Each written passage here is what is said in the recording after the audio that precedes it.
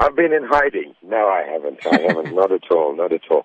I kind of changed the focus of what I was doing. I made 5 albums and did the tours and all that kind of thing, and then decided to take a break. And I started a production company a few years ago. We were nurturing new talent and that sort of thing, so I got into that. And then, on the live side, I've been gigging at corporate events every now and then, and I've been involved with some world music projects, which is also a passion of mine at the minute. So the pop thing kind of took a back seat.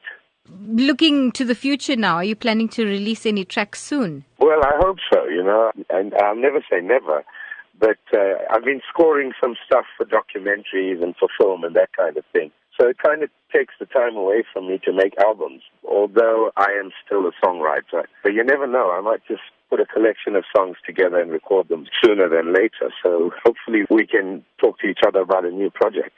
So this Human Rights Month, as an artist and especially a South African artist, how does it feel for you to have this freedom to actually compose your own music, work with artists and build the South African music brand? There's absolutely no doubt of its importance. We've spent many years trying to develop that for South African artists.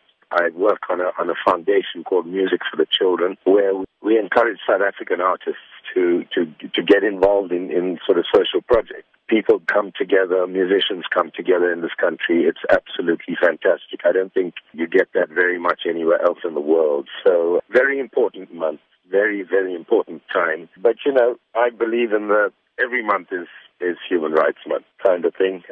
We got to keep working at it and keep giving the time.